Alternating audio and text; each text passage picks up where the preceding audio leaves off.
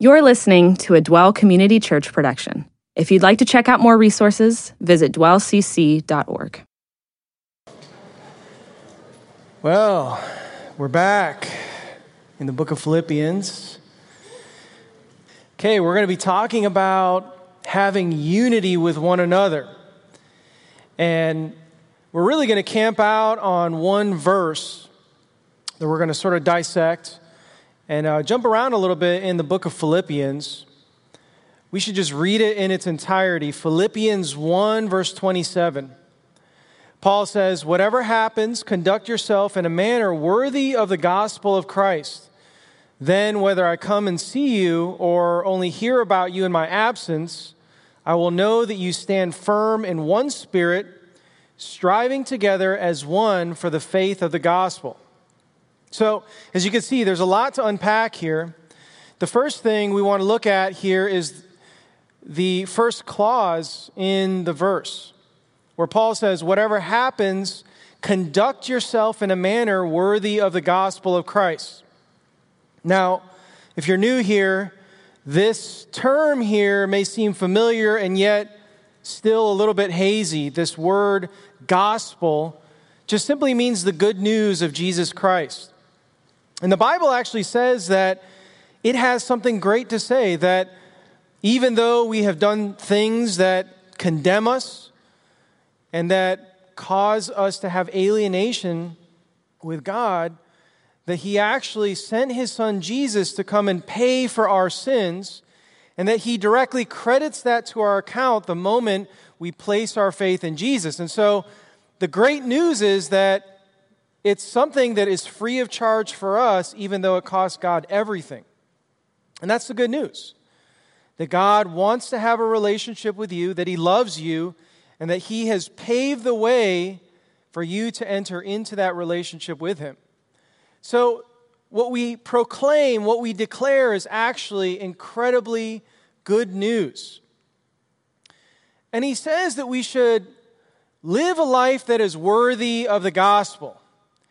Now, if the good news of Jesus Christ is that God gives you a free gift, that He just credits your account with righteousness the moment you receive Jesus' forgiveness, then in what way would you live in such a way that would make you worthy of the gospel? But I think it's helpful to understand that when we talk about living in a way that is worthy of the gospel, that simply means that we live in a way that is in keeping with the gift that God has given to us. Maybe thinking about it differently will help us. Imagine that you are driving in your 2010 Honda Civic that's real beat up to your parents' house.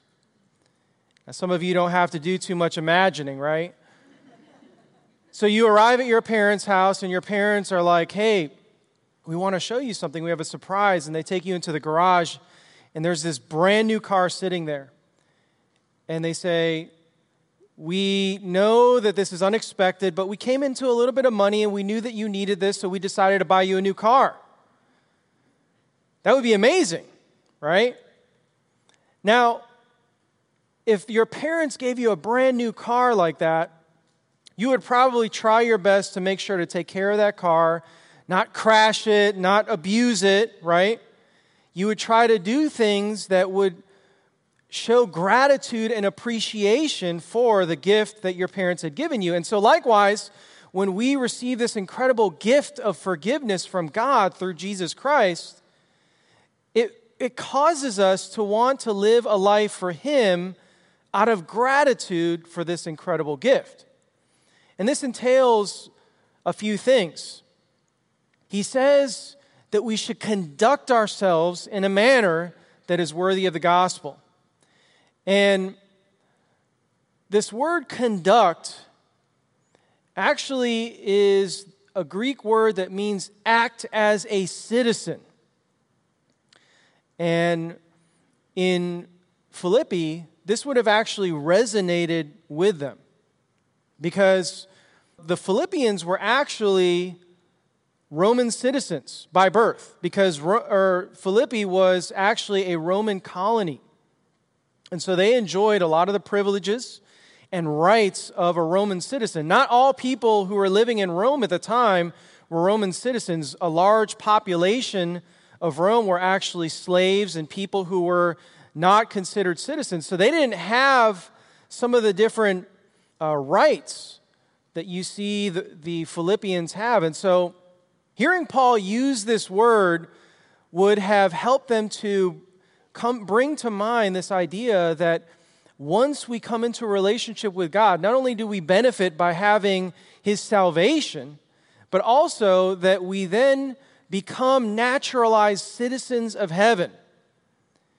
And so he's saying that because God has made you citizens of heaven, and that you're just sort of passerbys in this life as you await your calling at home, that you should live in such a way that is actually fitting with your heavenly citizenship.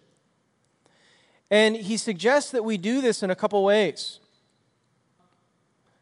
He says in the second part of verse 27, whether I come and see you or only hear about you in my absence, I will know that you stand firm in one spirit. So one thing that he says is that living in a way or a manner that is worthy of your citizenship in heaven is that you stand firm in one spirit.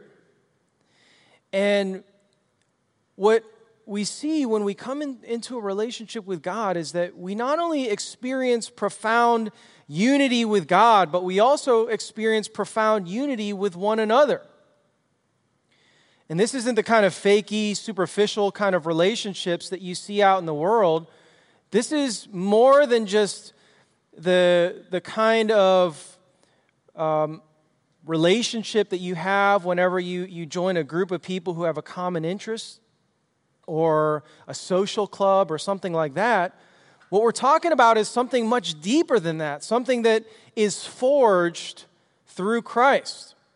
A few verses later, Paul actually elaborates on this even more by giving us the basis for this unity in the Spirit. In Philippians 2, verse 1 and 2, he says, therefore, if you have any encouragement from being united with Christ, if any comfort from His love, if any fellowship in the Spirit, and if you have any tenderness and compassion. These are the 4 ifs of Philippians 2:1. And this conditional that he uses here, if, implies a little bit more than just probability, right? When you think about if this happens, typically what you're thinking about is it's possible that this could happen. So there's an element of doubt. Whereas the construction in Greek implies a level of certainty in these propositions. And so really, it should say something like, therefore, if and since you have any encouragement from being united with Christ, if and since you have any comfort from His love, if and since you have any fellowship in the Spirit, and if and since you have any tenderness and compassion, he says, then make my joy complete by being like-minded, having the same love, being in one spirit, and being of one mind. So, the first thing he says that we should be certain of is that we are united with Christ. And you think about unity today. And a lot of people consider getting along with people or being around people who are very different than you and tolerating them as unity. And yet, the Bible talks about unity as something totally different, that it goes beyond that there is a depth of relationship that we can share with one another that's beyond just proximity, where we actually get to develop deep relationships with one another, where we feel free to be able to share about our lives with one another, where we have enough information about the people around us where we can encourage them, we can bear their burdens, we can show compassion when we know that they're hurting. And so what we're talking about here is a deep level of unity that is really unheard of in the world. I remember the first time I came out to an event like this many years ago. I think it was like 21 years ago I showed up to something like this. And the first thing that really struck me was I walked into this room, and even though it seemed like everybody was really different, one thing that I noticed is that people actually cared about one another. It seemed like people actually loved each other and knew each other well.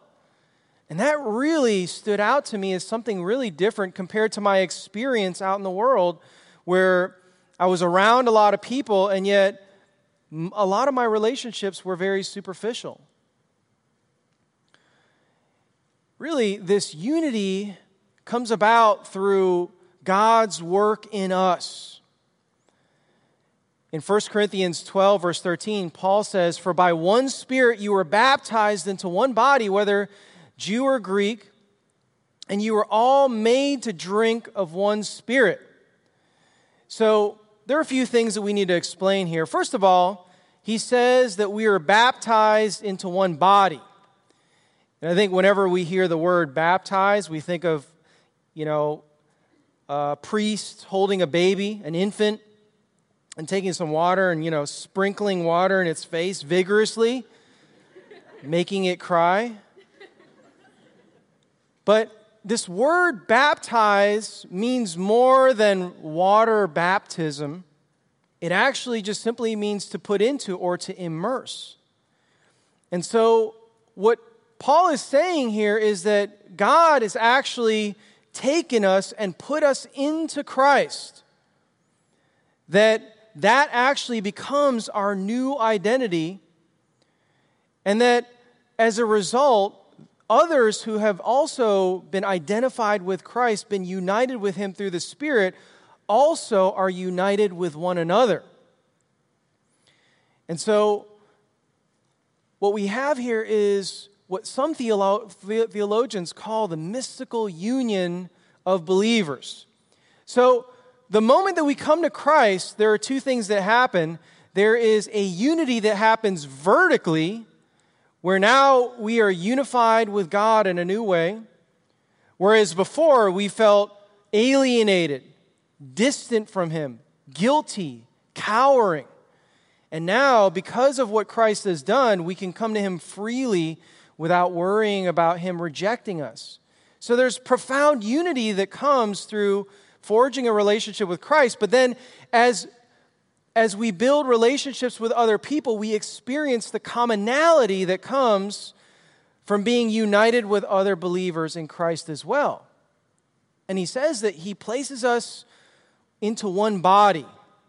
One of the things you'll read or see in the New Testament is that Paul the Apostle talks about our spiritual community as if it is a physical body. And just like a body has many different parts that function together but are very unique, in the same way, God has assembled each and every believer within His spiritual community and have arranged each and every one of them in such a way that they can function properly and play their individual part in God's community. The body of Christ contains both unity and diversity like a real body. And that's really an amazing thing, that we can be unified with one another, and at the same time, we can maintain our individuality, our uniqueness. I remember one of the real struggles I used to have when I first came around, maybe after the first year, was I loved the community. I loved that people wanted to invest in me. I loved the fact that I could actually play my part. But one of the things that started to worry me a little bit was the fact that it seemed like I was starting to lose my sense of individuality because it was being swallowed up in the corporate identity of the church. And I remember sitting through a teaching where the Bible teacher was pointing out that in the body of Christ, we can actually have both unity and diversity. Because God has given each and every one of us a very unique and individualistic role to play.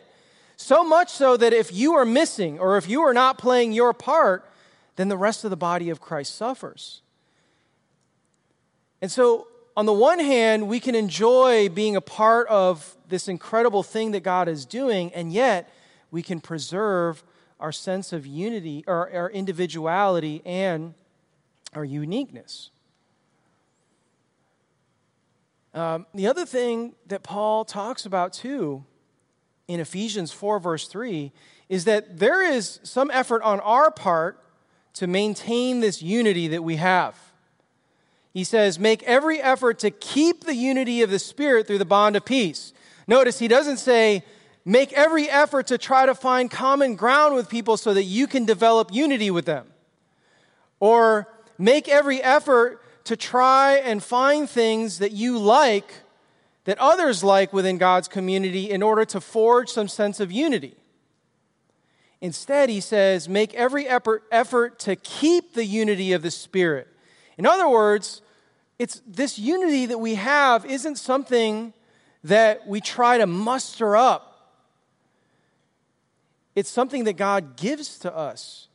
And so our job is just to not screw it up, right? Is to keep the unity of the Spirit through the bond of peace. He also says, if there's any fellowship in the Spirit. And so, fellowship is this idea of sharing with one another. That we can share the life of Christ that we have with other believers.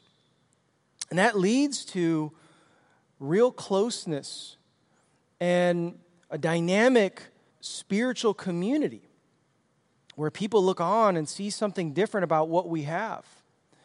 And so we can have fellowship with one another that is truly unique and different. Now, I think the reason why Paul was bringing this up was in part because there was infighting in this group. And we know that later in chapter 4, verse 2 and 3, that Paul actually calls out these two leading women within the church at Philippi for a conflict that they were involved in. He says, I plead with Euodia and plead with Syntyche to be of the same mind in the Lord. Yes, and I ask you, my true companion, help these women, since they have contended at my side in the cause of the gospel. Now, imagine this. Typically, whenever Paul would send a letter to a city like this, they would read this letter publicly, probably in a room like this with hundreds of people. And can you imagine, like, Paul the apostle calling you out in the middle of his letter and being like, hey, and by the way, Conrad and John need to put down their differences and cool it on their arguing. You'd just be like, oh, gosh, like, how did he find out? Who's the rat, And so Paul was serious about this. He knew that there was a lot of dangers that can come about whenever disunity starts to creep into our community. Division among believers in Christ can really harm God's spiritual community. It really has the potential to destroy God's community. I remember one time going and visiting a large church in Kentucky, many years ago, and I remember walking into the auditorium for their Sunday morning service.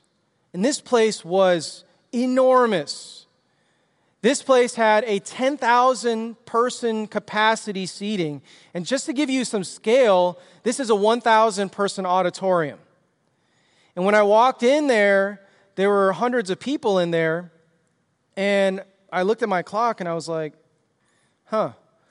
maybe I got the time wrong. But then the service started. So I realized that maybe only a few hundred people were going to show up. And so we sat through the whole thing, and it was like 45 minutes. And afterward, I walked up to some of the people who were there in attendance, and I said, so what's with this? Why are there only a few hundred people here in such a big auditorium? And they said, a few years ago, there was a huge division in our church, and more than 4/5 of our entire church left over this. And it was really a stunning reminder of how important it is to guard the unity that God has given to us. I've seen, even on a smaller scale, even in our own church, home churches buckle due to division within their home church. And so it's important for us to play our part to keep the unity, to maintain the unity that God has given to us. Fortunately for a lot of us, we enjoy incredible unity that a lot of people in the world don't experience. I'm sure that a lot of you, when COVID first hit, many of you were really happy that you were living in a ministry house with other believers. You probably enjoyed being able to spend more time with your roommates because you were working from home or doing virtual classes. And so a lot of people actually were doing pretty well during the first few months of the pandemic. And then year one ticks away. And now you're sitting in your living room, and just the mere sound of your roommate chewing with their mouth open incites murderous rage.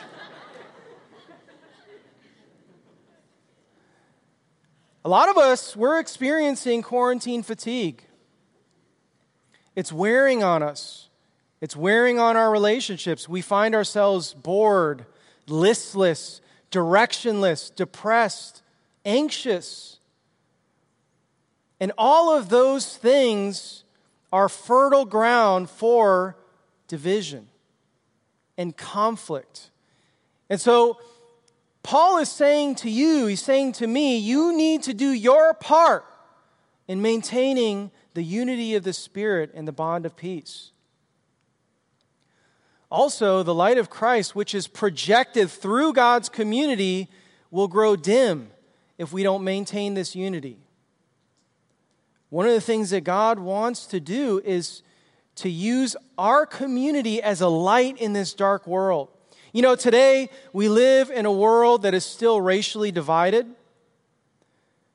We live at a time where there is growing distance between those who are wealthy and those who are impoverished.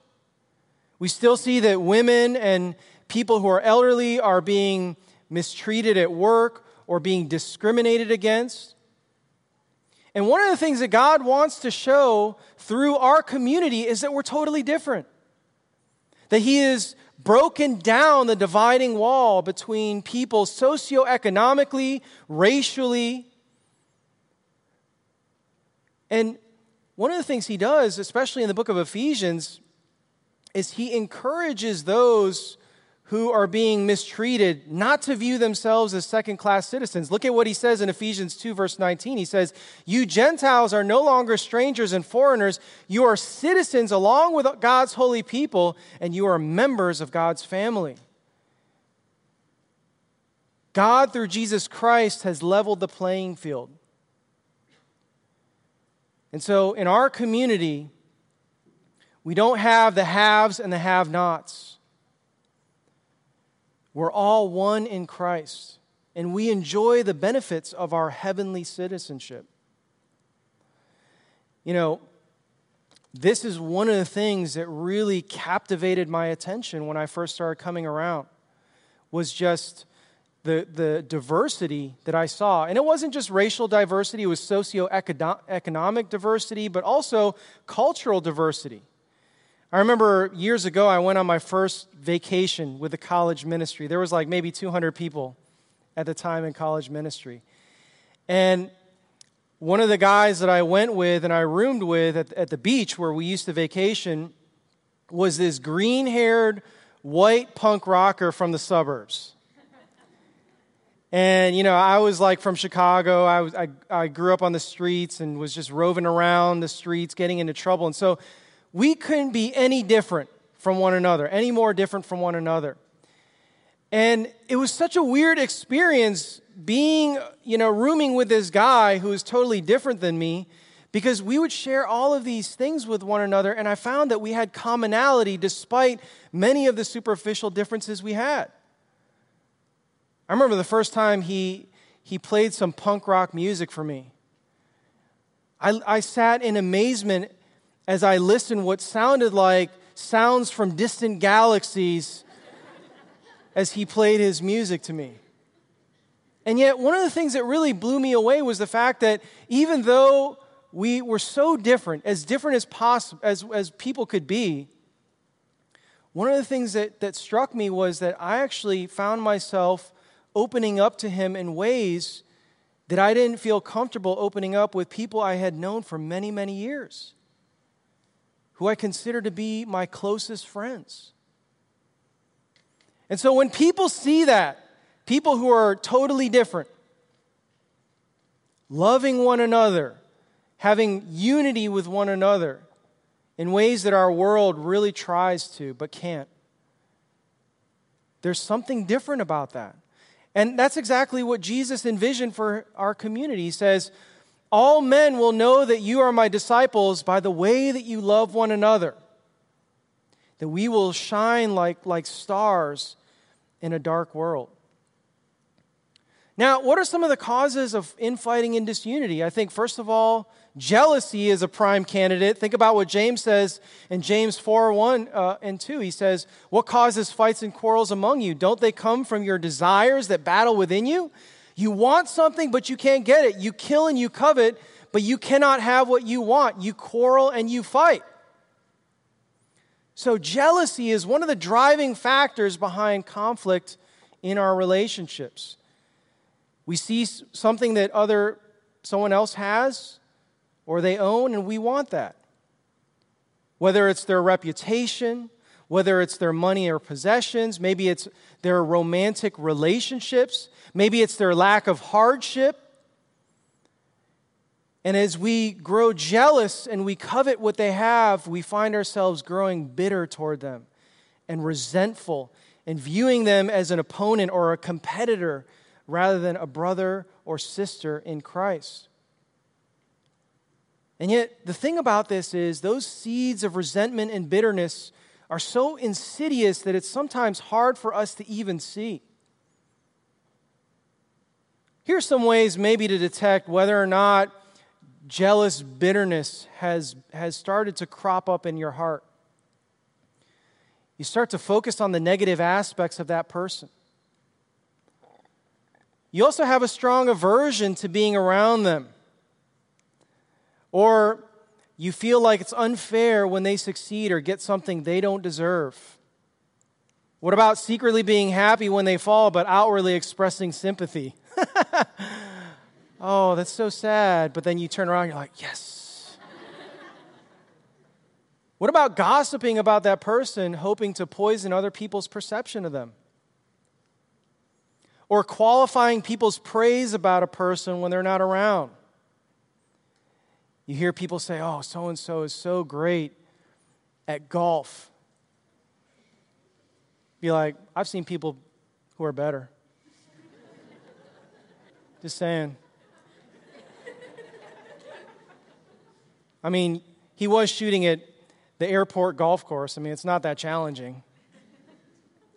You know, another cause for infighting and disunity that we see is that God's enemy is at work. Oh, yes. One of the things the Bible reveals to us is that God has an enemy, Satan, who seeks to divide our community. Think about what James says in James 3, verse 14 through 16. He says, if you harbor bitterness, envy, and selfish ambition in your heart, do not boast about it or deny the truth. Such wisdom does not come down from heaven, but is earthly, unspiritual, and demonic. One of the things that God's enemy wants to do is he wants to divide and conquer. He knows that if he can pit us against each other, that it will distract us from the kind of unity and the mission that God has put in front of us. And so he will sow small seeds of dissension in our heart, poisoning our view of other people, or inflaming conflict that's already brewing by causing us to read into other people's motives or viewing their actions or their words through a very cynical lens. And it's interesting because I've been in this situation where I had gotten to the point where I looked at another brother in Christ and thought to myself, we are 100% in opposition to one another.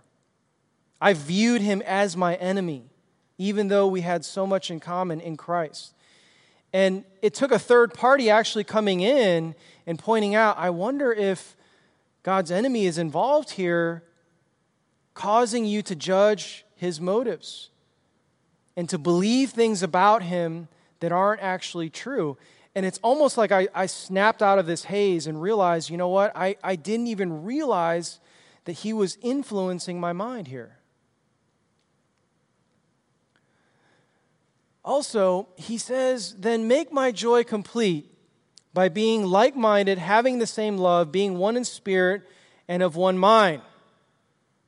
So this leads then to the final clause that we want to look at in Philippians 1:27, which talks about the mission that God gives to us through which we can actually be unified.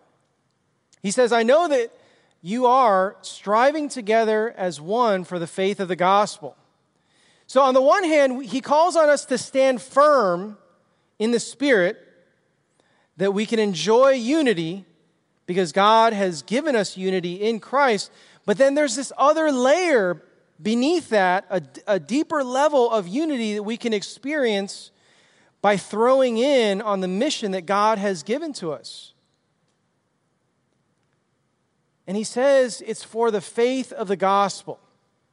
You know, one of the things that God says is that the most important thing that the church can accomplish on earth is to share the love of Jesus with those who don't know him. Now, you might be sitting here and you might think to yourself, that part I'm not sure I really like. It's cool that you have faith. It's really cool that you are committed to following God. But, you know, that's one of the things that you need to do is just sort of keep it to yourself.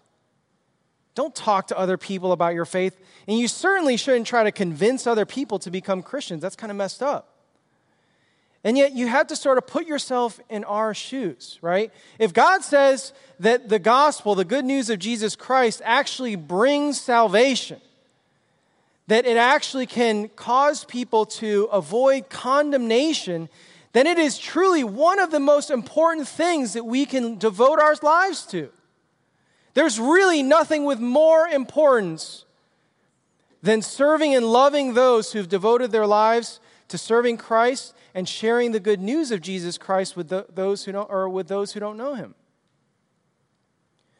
And so, one of the things that you'll experience as you grow in your faith is that there is this sense that God is calling you to devote yourself to the mission that he's called us to accomplish. Now, some of you have been around for a short period of time. You love the community for all the things that I mentioned earlier. You love the fact that people invest in you, that they accept you even though you're really different. You love the fact that you can be open about your life and not really have to worry about people judging you. And yet, one of the things that you're going to notice soon is that this whole picture of community starts to tarnish over time. It loses its luster.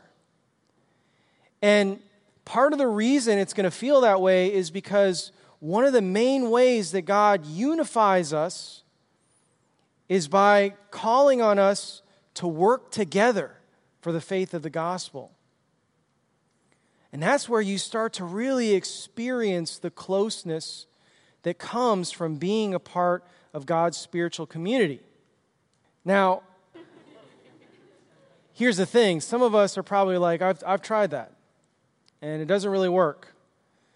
And maybe you've taken some stabs at it, and you're always sort of evaluating, like, okay, I'm putting in here. That made me feel pretty good. And then maybe another time you try it and you're like, that didn't feel very good. That was very tiring. So you're sort of assessing, I'm investing here, but am I getting the kind of return that I expect? And if you approach it that way, you're going to be disappointed.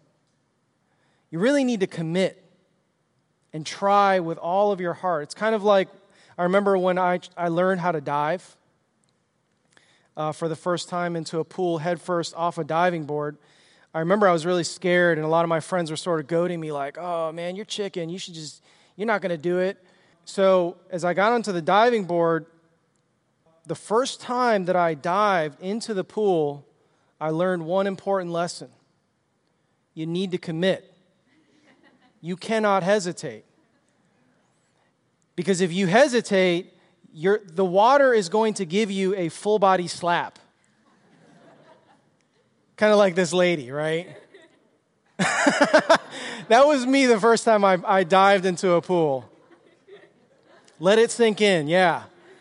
That slap. Doesn't work out too well, right? You need to commit. You need to give yourself over to this.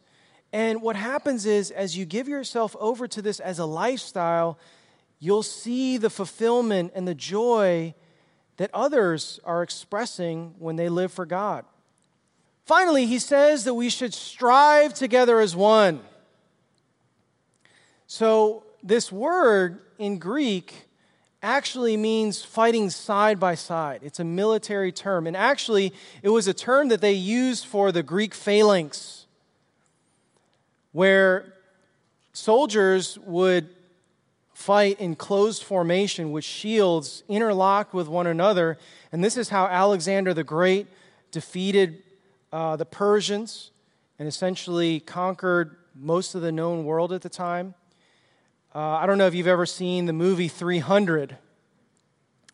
As they are protecting the Hot Gates, as the Persians are coming, they form this phalanx and basically are pushing the Persians. And as the Persians lose ground, the spearmen are killing the infantrymen from the Persians.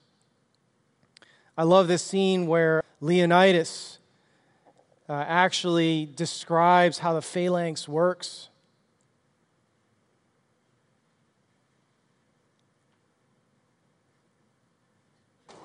Raise your shield. Sire. Raise your shield as high as you can.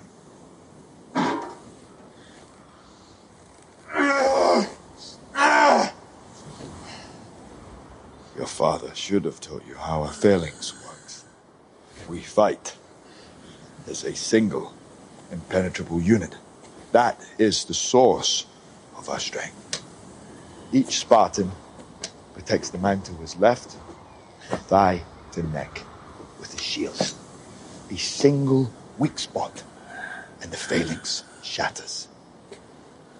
From thigh to neck, Ephialtes.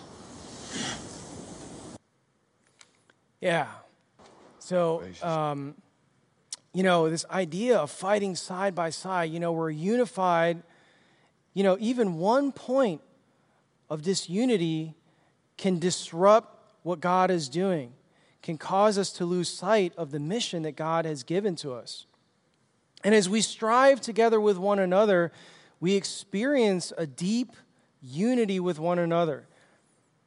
I don't know if you have seen interviews of people who've fought in war, but these men describe the kind of experience and the closeness that they shared with fellow soldiers in their company who have gone through incredible suffering, incredible hardship, and that kind of unity that they experience with one another is something that they don't have with anybody else.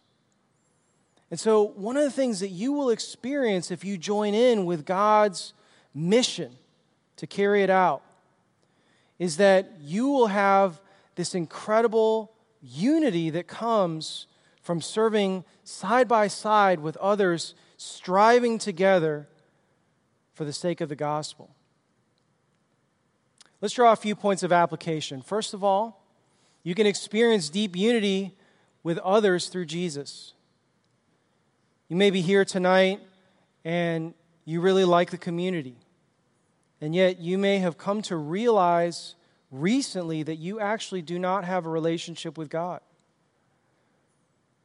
If that's the case, I challenge you to receive this gift that God desperately wants you to have. He's paid an incredible price for you to have it, and the only thing that He asks is that you come to Him with humility, with open hands, and receive this gift. And once you do that, you join our community. There are no roles for our church that you have to sign or become a member. You become a member by actually having a relationship with God. Secondly, are you doing your part to make every effort to maintain the unity of the Spirit? Maybe you're in conflict right now. Are you doing your best to settle that conflict? Are you giving people the benefit of the doubt? Are you willing to set aside grievances that you have and willing to forgive instead of holding a grudge? And finally, throw in and experience the unity that's forged by carrying out God's mission. I'll tell you, in the long term, even if you enjoy the community that we have, if you don't throw in on the mission, the excitement that you feel right now is not going to last very long. And you're going to find yourself distracted or drawn to other things. The true joy that comes from following God comes from serving Him. What a privilege it is to be part of your spiritual community. We thank you that you make that possible through your Son, Jesus. I pray, God, that we can not only appreciate the unity that you have given us, but also that we would play our part in preserving it. We know that your enemy is constantly afoot, trying to sow dissension and disaffection in our hearts. And we pray that you would reveal to us ways that he's doing that we can see that he's at work in our lives. I pray finally for those of us who don't know you, who have never started a relationship with you, that we would unify ourselves with you by receiving what Jesus has done. And we thank you for anybody who did that in his name. Amen. Thanks for listening. This has been a Dwell Community Church production.